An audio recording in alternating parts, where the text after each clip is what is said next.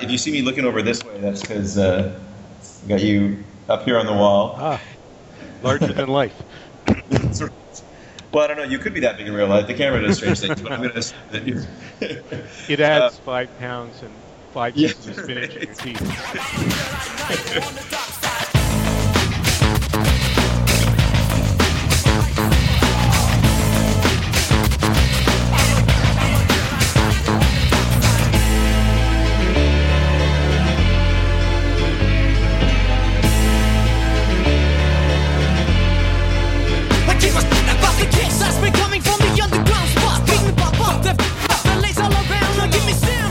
Hi there, and welcome to Feature Complete, a podcast about game development and game design. My name is Scott. And I'm Tad. We're both grad students in the School of Computing at Queen's University, and we help run the Queen's Game Developers Club. The Queen's Game Developers Club was started to provide an environment for students who are interested in game development and design, but don't really know where to start. We'll be talking to people in industry and academia who work with games to hear about their experiences. You can find our club homepage at www.qgdc.ca. On today's podcast, we are talking with Rob Yale from Yale Music. Rob is an accomplished composer and musician, and his video game credits include Prince of Persia 3, Splinter Cell for the PSP, and the Odyssey: Winds of Athena. This podcast was recorded during one of our Queen's Game Developers Club meetings, so the audio may be a bit quiet during the audience participation.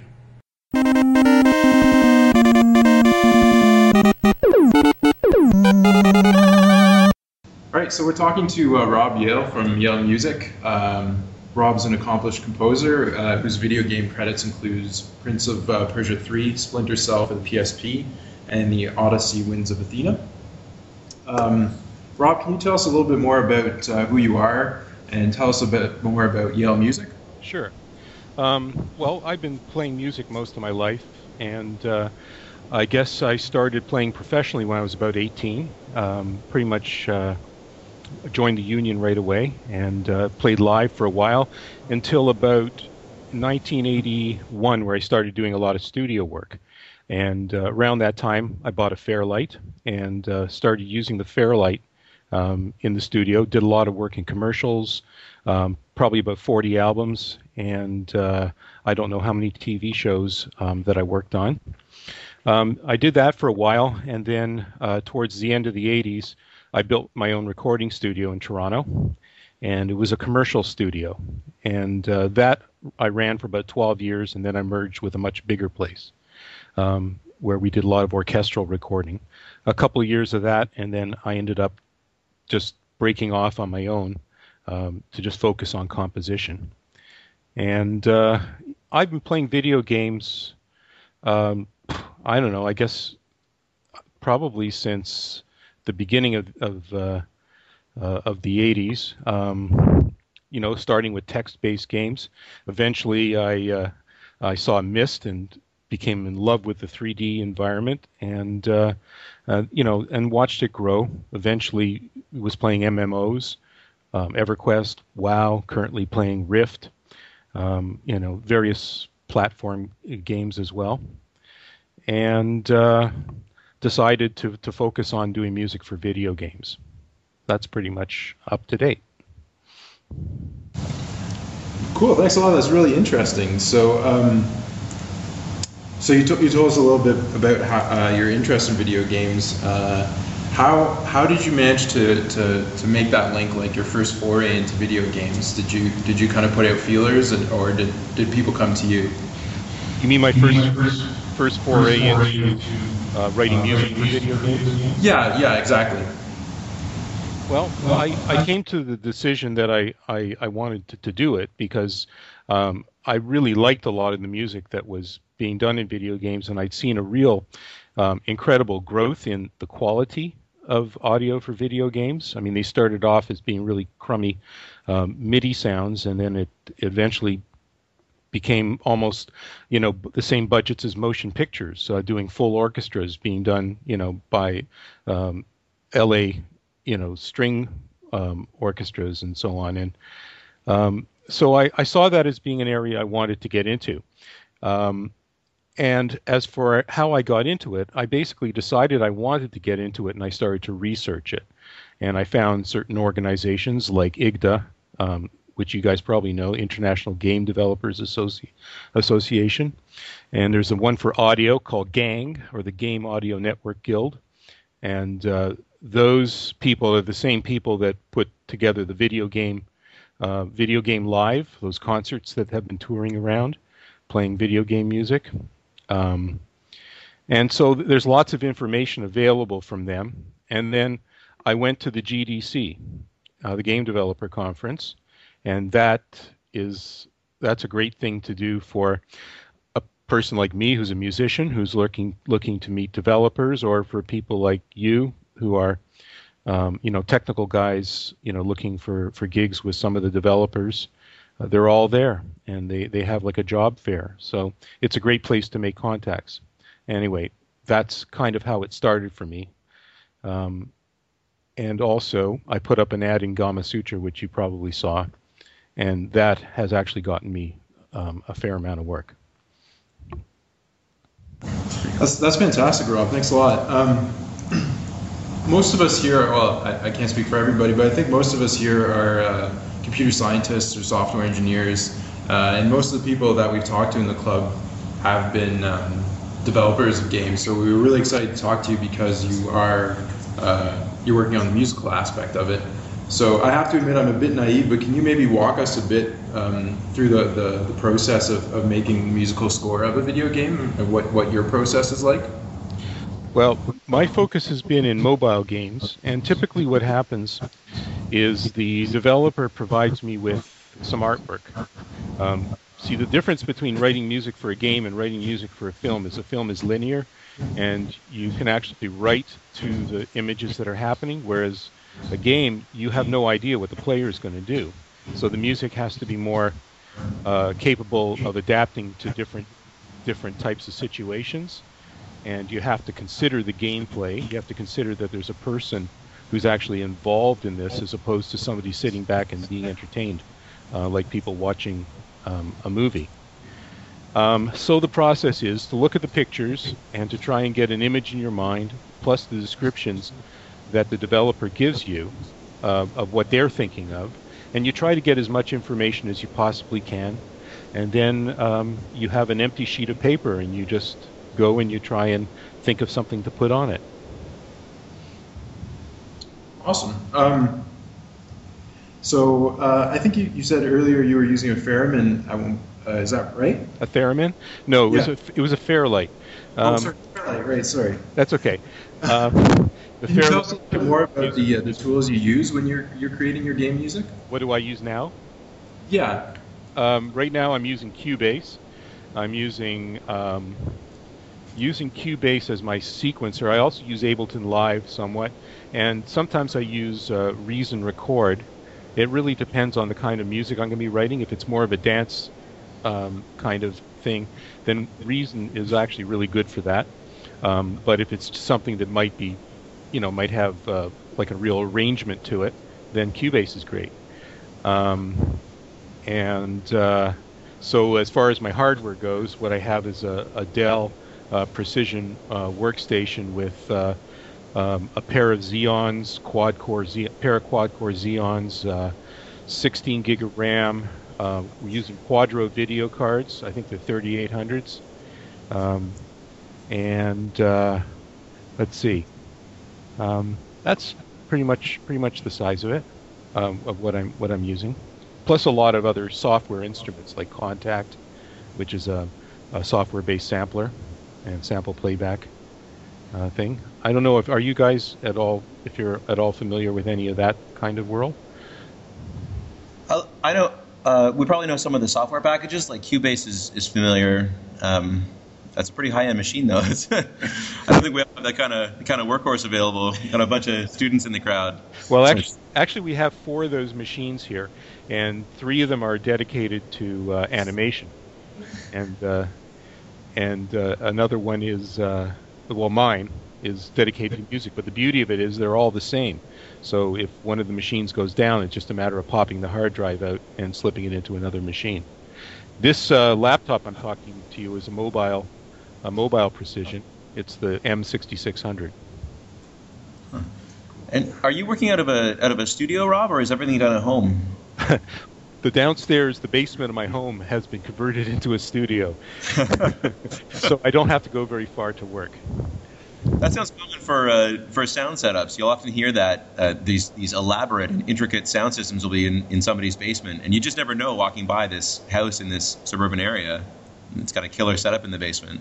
That's right, and it started in Los Angeles too. Like a lot of the big major recording studios found they were getting some very hot competition from people running project studios out of their house. Wow. How has that changed recently? Because I remember a decade ago being in a university band producing music that was mediocre and being so excited about having a 4-track available. We had our little 4-track recorder. Just a few years later, we upgraded to a computer with Cubase, and a few years later, people are doing entire albums that sound like they came out of a studio in their basement. I mean, it seems like it's really ramped up fast. It has. It's ramped up extremely fast. To give you an idea of it, back when I had my studio, we used a Sony 48-track digital tape machine.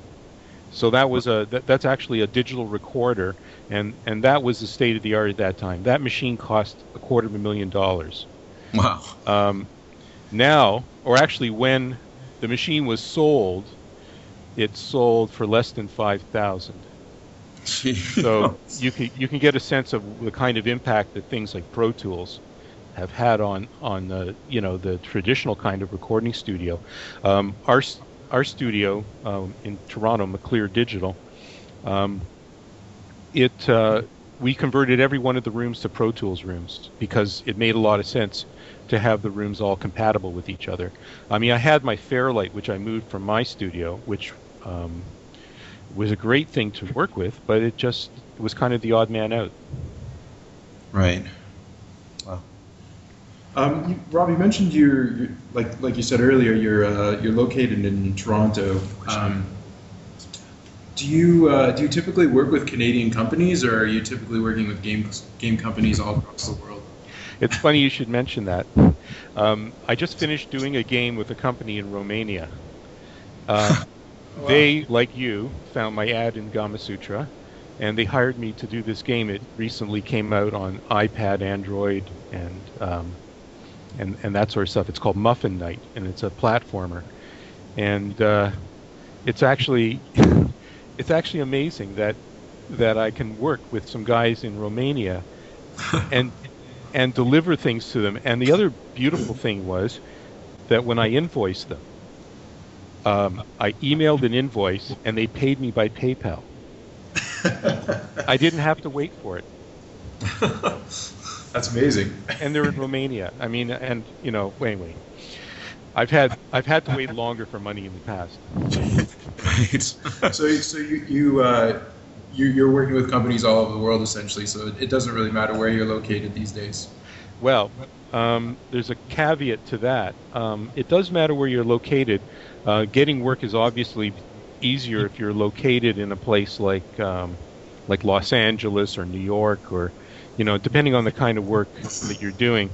It helps if you can actually take a meeting with people, face to face. But having said that, actually doing the work is really, you don't have to be in the same room as them, and it's quite easy to do, painless. Is there a question? Oh, yeah. Can you hear me? I can. Okay, I guess I potentially have a two-part question, depending on what your answer to the first part is. And that is, what job does music do in video game? Like, what problem did the developers have? And they said, what tool would be great for this? A music soundtrack. Okay. Well, the answer to that is probably very similar to the answer to the question of why do they have music in films or television shows? Why do they have underscoring? And the easiest way to get the answer to that is to watch a movie without the music. Just listening to the dialogue and sound effects or whatever, but with the music removed. And then listen to it with the music in. What the music tends to do, I guess it's because we're kind of trained to listen to music in films in that way, is it adds atmosphere. And when the director is trying to get you to pay attention to a certain thing, he can use the music to illustrate or cause your attention to go in different places. And that's what music does in films. In games, on the other hand, it's kind of different, and it's still very new. There are all kinds of things have been tried, like adaptive tracks, like music tracks where the music actually morphs and may not play the same way twice, based on what the player is doing. But typically what happens is you have a piece of music that's looping underneath the player, and depending on where the player is moving in the game, that may trigger another piece of music. And hopefully what it's doing is it's adding emotion and excitement if excitement is what's needed, or calmness if calmness is what is needed. Is there a follow-up? Sorry. Yeah, it was actually. So mood, I guess, was kind of the answer there. And I was wondering about the relationship between you and a developer when maybe you're like, I guess you're trying to. Are you ever in a position where you're trying to prompt the user to feel something, or is it all reactive? Like, will the developer come to you and say, "Yeah, when the guy walks through here, I want him to cry. Make him cry." Or make him scared, or all these classic riffs that we know that we associate with, the deep cello, the Jaws. Like, oh, I should probably turn around now. And so, yeah, the relationship between you and the developer to create mood. How does it work? Well, there's all kinds of different ways. Some people go for what's called a leitmotif, where you have specific motifs that are attached to various parts of the game or the film. I mean, I guess I'm trying to think of a game. Maybe a good example might be the Final Fantasy series. I don't know if you guys have ever played any of those, but you have. Safe bet, yeah. As you move through the game, there's music that changes depending on your location.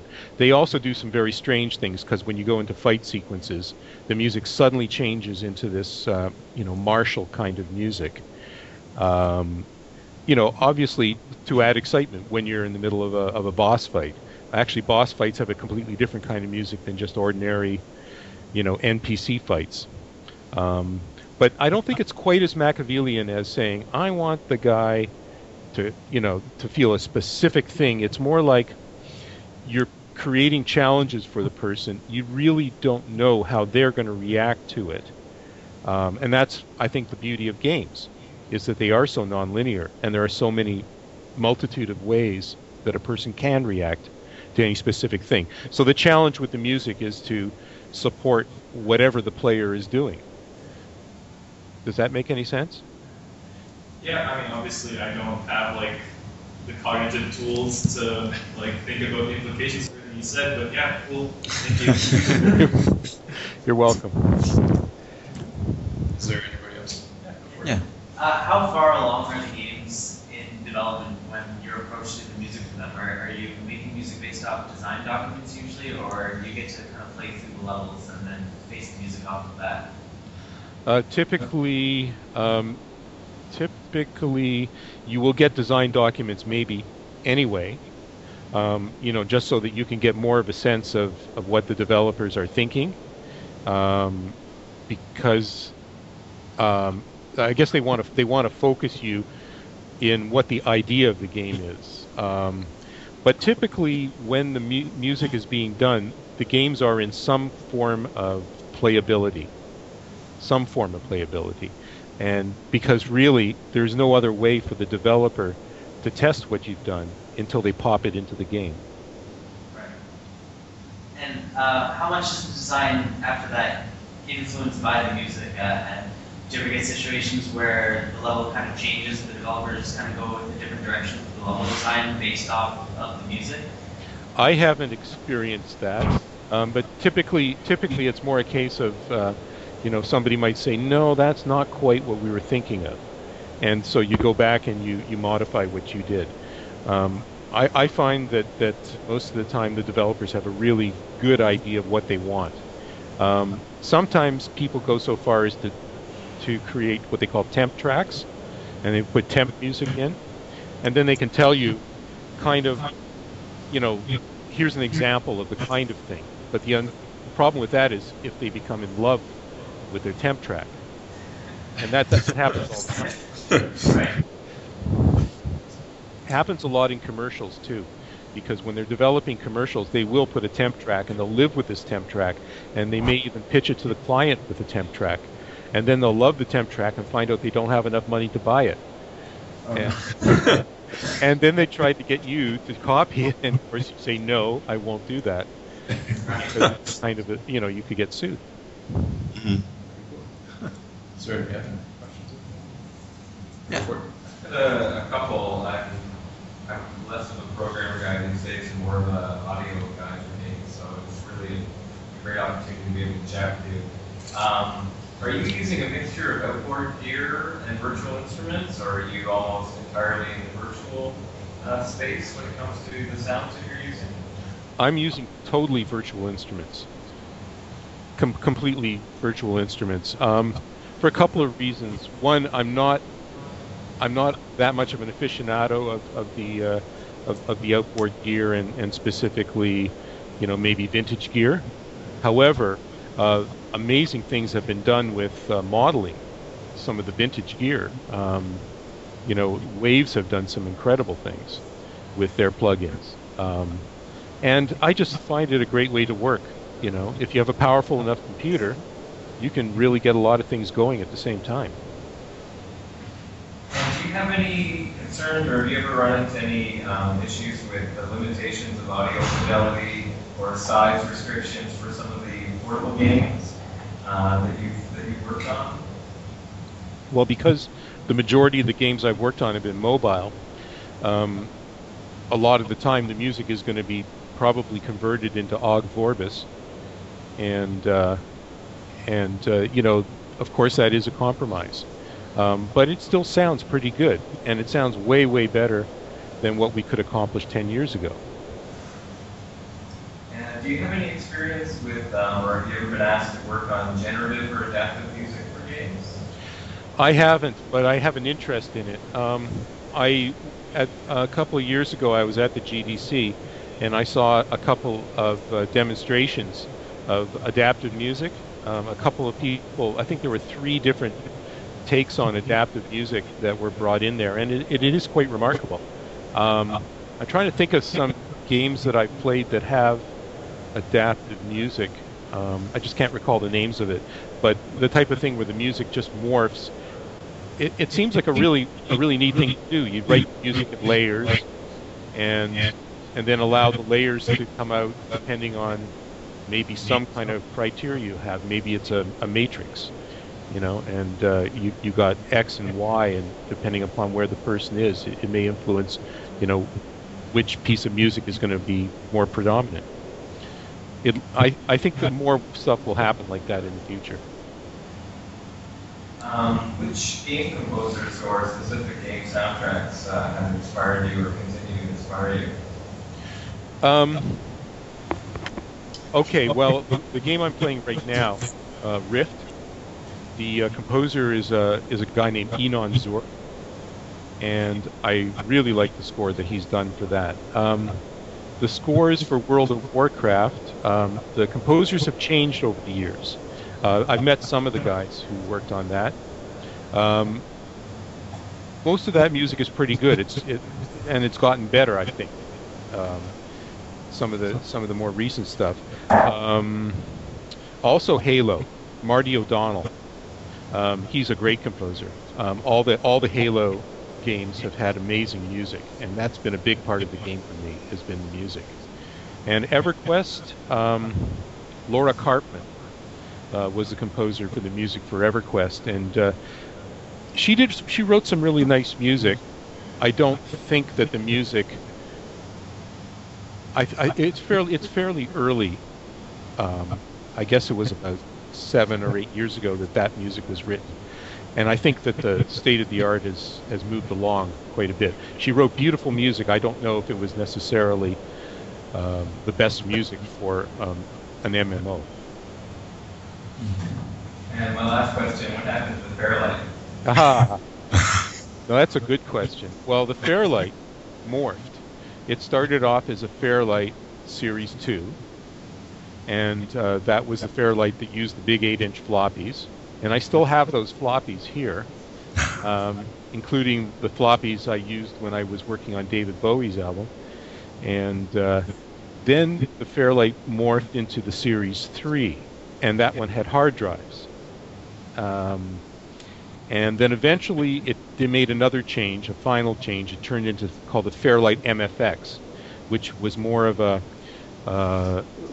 editing machine. It was an amazing machine to edit with. It made Pro Tools look stupid, but unfortunately it was very proprietary, and that was its one problem, is its proprietariness and the fact that Pro Tools was so ubiquitous. But the Fairlight, what happened to it? A studio in Ottawa bought the Fairlight from us at Maclear, and I don't know if they're still using it to this day. I only know one other guy who still uses his Fairlight to this day. John, I can't remember his last name, but he moved out west and took his Fairlight with him. But that's kind of what happened to it. It sort of got surpassed, you might say. In the days when I first started with it, it was all 8-bit. Great questions. Great questions. That's awesome. Does anybody else? Okay. So I have a couple more questions because this is really interesting. There's been a big trend recently in indie games of the game being released followed by a release of the soundtrack itself. Have you thought about doing that? And do you have the ability to? When you typically work, do you have the rights to your music, and is that something that you can do yourself? Or I'm amazed that you asked that question, because I just released an album of my music about 3 days ago. Oh, really? Yeah. The game that I was telling you about, Muffin Night, that was done Yeah. by Angry Mob Games in Romania. After I did it, I asked them, I said, would you be at all interested in me putting the music out as an album as a kind of a way to promote each other? You guys could promote the music and I can promote your game, and maybe it'll be useful to both of us. And they thought it was a wonderful idea. And so what I did was I did extended versions of all of the music in the game, and ended up with about 16 pieces, and made an album out of it and released it on iTunes about 3 days ago. Wow, great. What's the response been to it? Because it seems like people are really getting behind that. Well, I'm not going to know till December, because because the way that iTunes works is they only give you, I think, every 3 months reports on what the sales are. So I have no way of knowing. And the best thing that I can do is to kind of put it out of my mind and just wait to, see what happens in December. But in any case, even if it doesn't sell copies, it's still bound to be a good promotional thing, both for the developer and for me. Mm-hmm. Yeah. Yeah, I had a question about how you work with clients. How do they detail the requirements for the music? Do they give you screenshots, maybe game artwork, some demo footage, or what kind of resources do they give you to work with? Well, the artwork, and sometimes a design document, so that you can get more of a sense of what the game is. But then they'll tell you what they were thinking of, what their notion of what the music should be, and they communicate that to you. And then the tricky thing for the composer is to try and communicate with somebody who is speaking in non-musical terms in such a way that the two of you can know what each other are talking about. And it can be very difficult for a non-musician to communicate something. Probably the best way to do it is by saying a piece of music like this and give an example. Like one person gave me an example of Holst, the planets. So as soon as I know that, I know exactly, what kind of thing I'm going for. If I know, which piece he's using or wants to use, then I can write something that's in that kind of genre. Is there a lot of back and forth with them? Like you send what you think they're looking for, and they send back replying saying, no, not this, and then you send another one, that kind of thing? Yeah, there can be. In this last game, there was one cue that I ended up doing 3 versions of it. and ultimately, it was funny. It was just because of me missing an email that I probably could have reduced that to 2 versions, but it was for a Halloween level for the game. And I had said to them very early on in the proceedings, what about Mussorgsky's Night on Bald Mountain? And so I just sort of wrote that down and thought no more of it. And then I proceeded to write some things, and my score got bounced, and then it got bounced again. And then I found that email, and in it he said, "Oh yeah, your Night on Bald Mountain thing was great. Just do something like that." And of course, if I'd seen that, then I could have done it right away. Okay. Is there any more questions? Yeah, go for it. Do you ever feel like, how do you feel when people are saying do something like this? Like, I think a lot of people who are in music or just do like what they feel like writing. If they're interested in something in a certain genre, or if a certain pattern intrigues them, then they'll expand on that and make a song. But people are coming to you and say, "Oh yeah, can you rip this guy off?" How does that make you feel as an artist? Well, first of all, there's a difference between writing something like something and ripping something off. There was a time when there were a lot of sound-alikes being done, for example, in the commercial business, like in advertising, lots of them. And then it became common knowledge that even a sound-alike, if the intention was to sound like a specific piece of music, was suable. So that sort of stopped happening, more or less.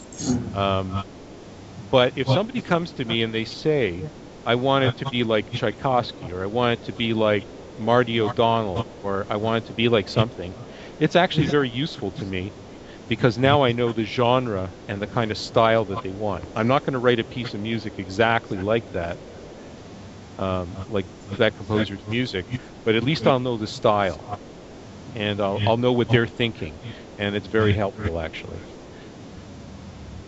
And so you mentioned earlier that there's some the game kind of promotes your album, and the album kind of promotes the game. Do you ever look for opportunities to create a piece in the music that will really encourage the user to find your soundtrack, to look for it and listen to it and buy it? Is that something you take into consideration, or maybe that you will take into consideration in the future?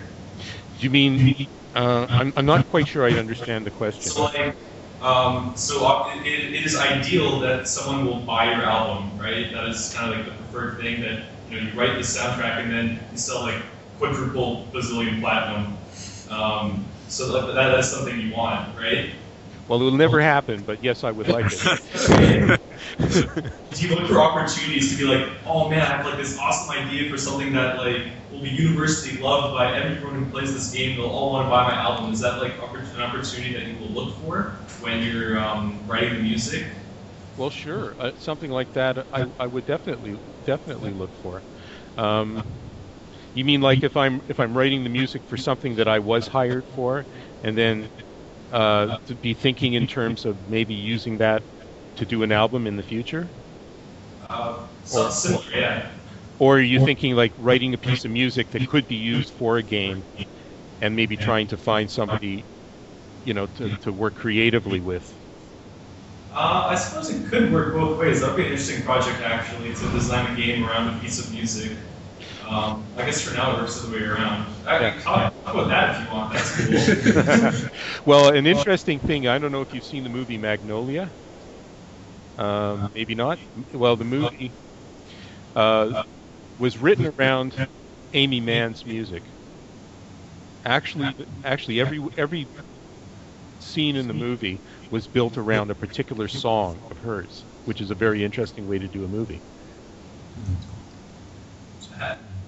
Have you thought about that? Like, I don't know, like, you're obviously big into composing, but have you, like, woken up in the middle of the night and be like, "Man, I have so many cool ideas. Can someone just, like, make a game around it?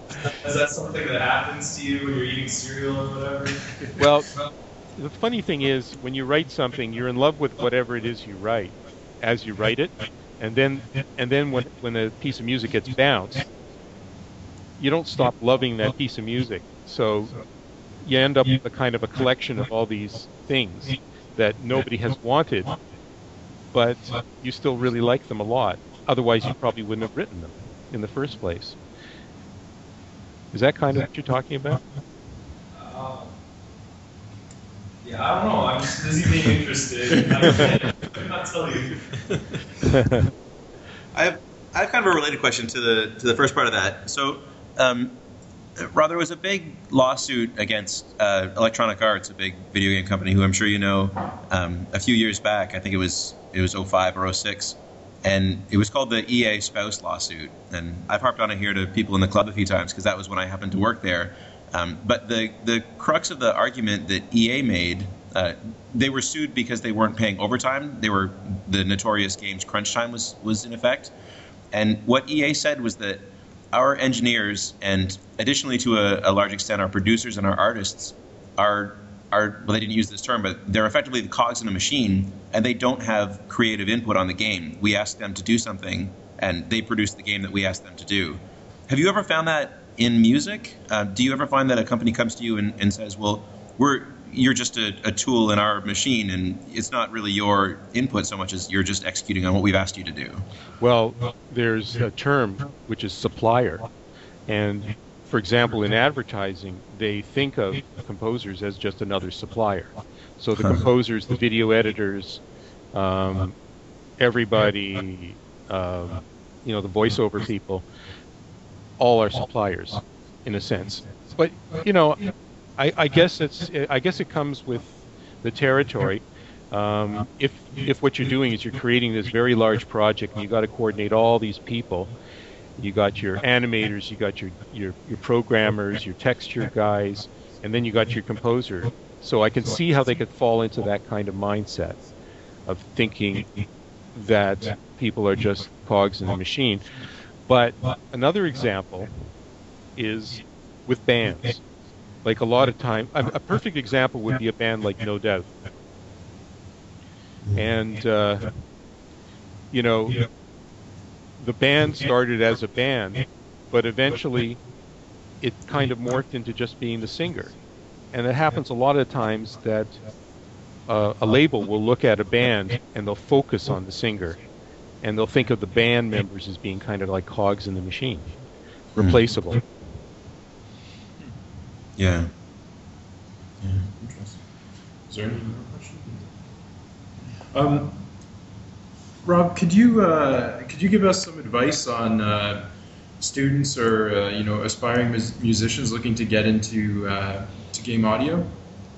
The things that I mentioned earlier, the GDC for sure, the Game Audio Network Guild. If you want to write down the URL, it's audiogang.org, and that's a great place to go and get information.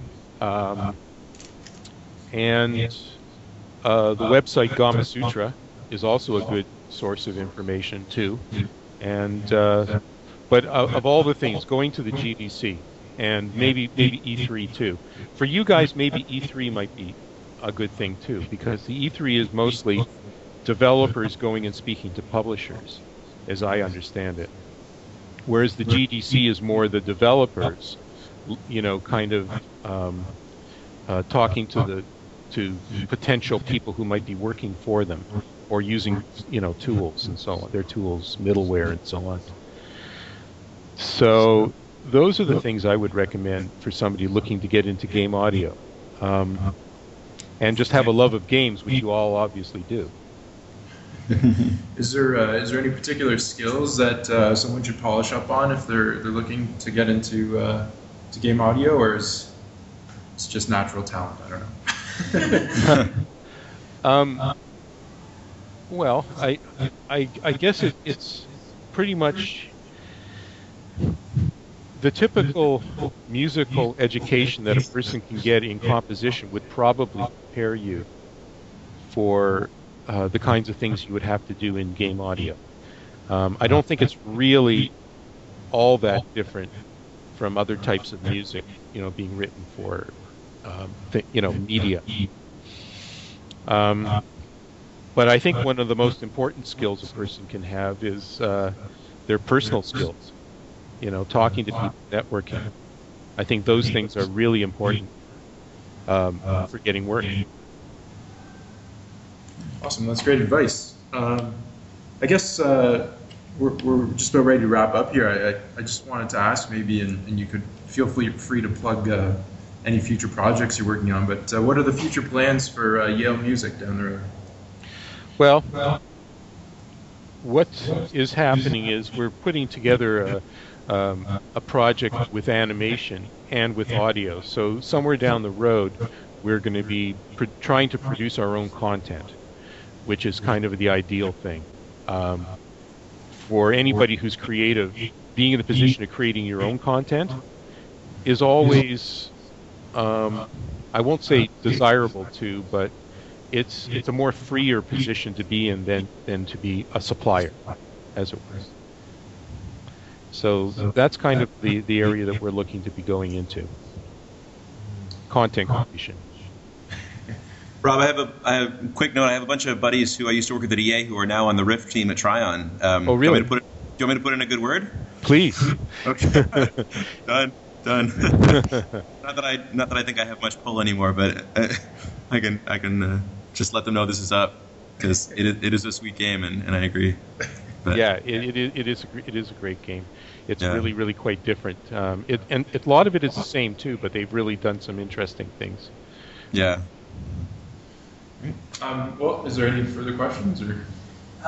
Yeah. How much is it on your mind when you're writing music for games that the player can just stand in one room for make sure that the music or the player doesn't get bored listening to the same music?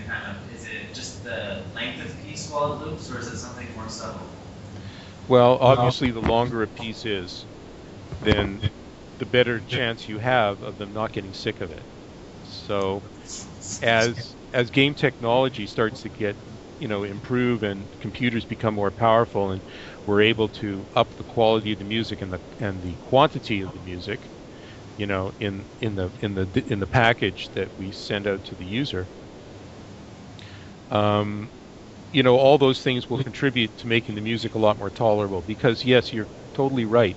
The looping, eventually, if the loops are too short, it's going to, make the person go crazy, I think. And a lot of people, what they do is they replace music. I know they do. They replace music with their own music, or they turn the music down if the music does that. I don't. I tend to let the music continue, and it just sort of becomes part of the atmosphere for me. I've tried playing without the music, and I actually prefer it with it, even if it is looping. That's just personal. Yeah, same here. Great. Anyone else? Questions? How much composition do you have to make for small game and big game? Are there differences? Pay to speak up. Like how many composition do you make for a small game versus a big game? How many? Which? I'm sorry. Composition. So how many tracks or songs do you make for a small game versus a larger game? Well, for a mobile game, it can be as small as one piece of music per level. And in the case of this one that I just did, this iPhone, iPad, Android game, there are 6 levels, and then there's the theme. So that's 7 pieces of music. That's on the low end. And sometimes in a game, the piece of music will be just a fanfare. And that's all there is. The rest of it might be almost more sound design than music. Some kind of an ambient noise that's going on in the background. And the composer may be called on to do that because they want that ambient noise to be more on the musical side.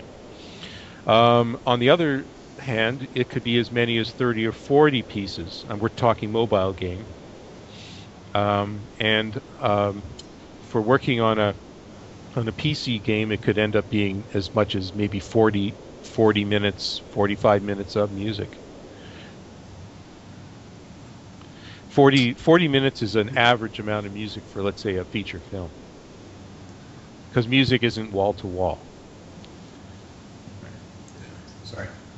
Is there an overarching structure that you have? So you mentioned that you can have up to 40 different pieces of music, and since the primary function is to create atmosphere, what tips and tricks do you employ to stop the soundtrack as a whole from being schizophrenic? Well, in the case of this little one, this Muffin Night game that I did, I had a melody for a theme, and they liked it. And so what I ended up doing was I ended up working with that melody and putting it through different kinds of mutations, like minor mode, and depending on the mood of the level. Like there was a level that was a haunted like ghost town level. So I took the melody, which was a happy, chirpy, major type of thing, and I put it into a minor mode. But I, as much as possible, as much as I could, I tried to use those melodic elements to tie the thing together, in some sense. And due to the nature of the game, it was possible to do it. For a larger game, it might not be possible. You might have to have entire areas where the music is absolutely different and needs to be absolutely different, because that's the effect you're trying to go for. Is there no final questions? Okay. Well, it looks like we're all out of questions, but this is fantastic, Rob. I'm really glad we could get you to come speak with us. I found this personally fascinating. So. Well, my pleasure. Yeah, That's great. It's been great, and we'll keep you posted when this goes online, and we'll definitely link to your website and everything. Mm-hmm. Rob, what's the site? It's Yale Music, YALEMUSIC.ca. Great. Awesome. Great. All right. Thanks again, Rob. Thanks. So long. Okay, thanks, Rob.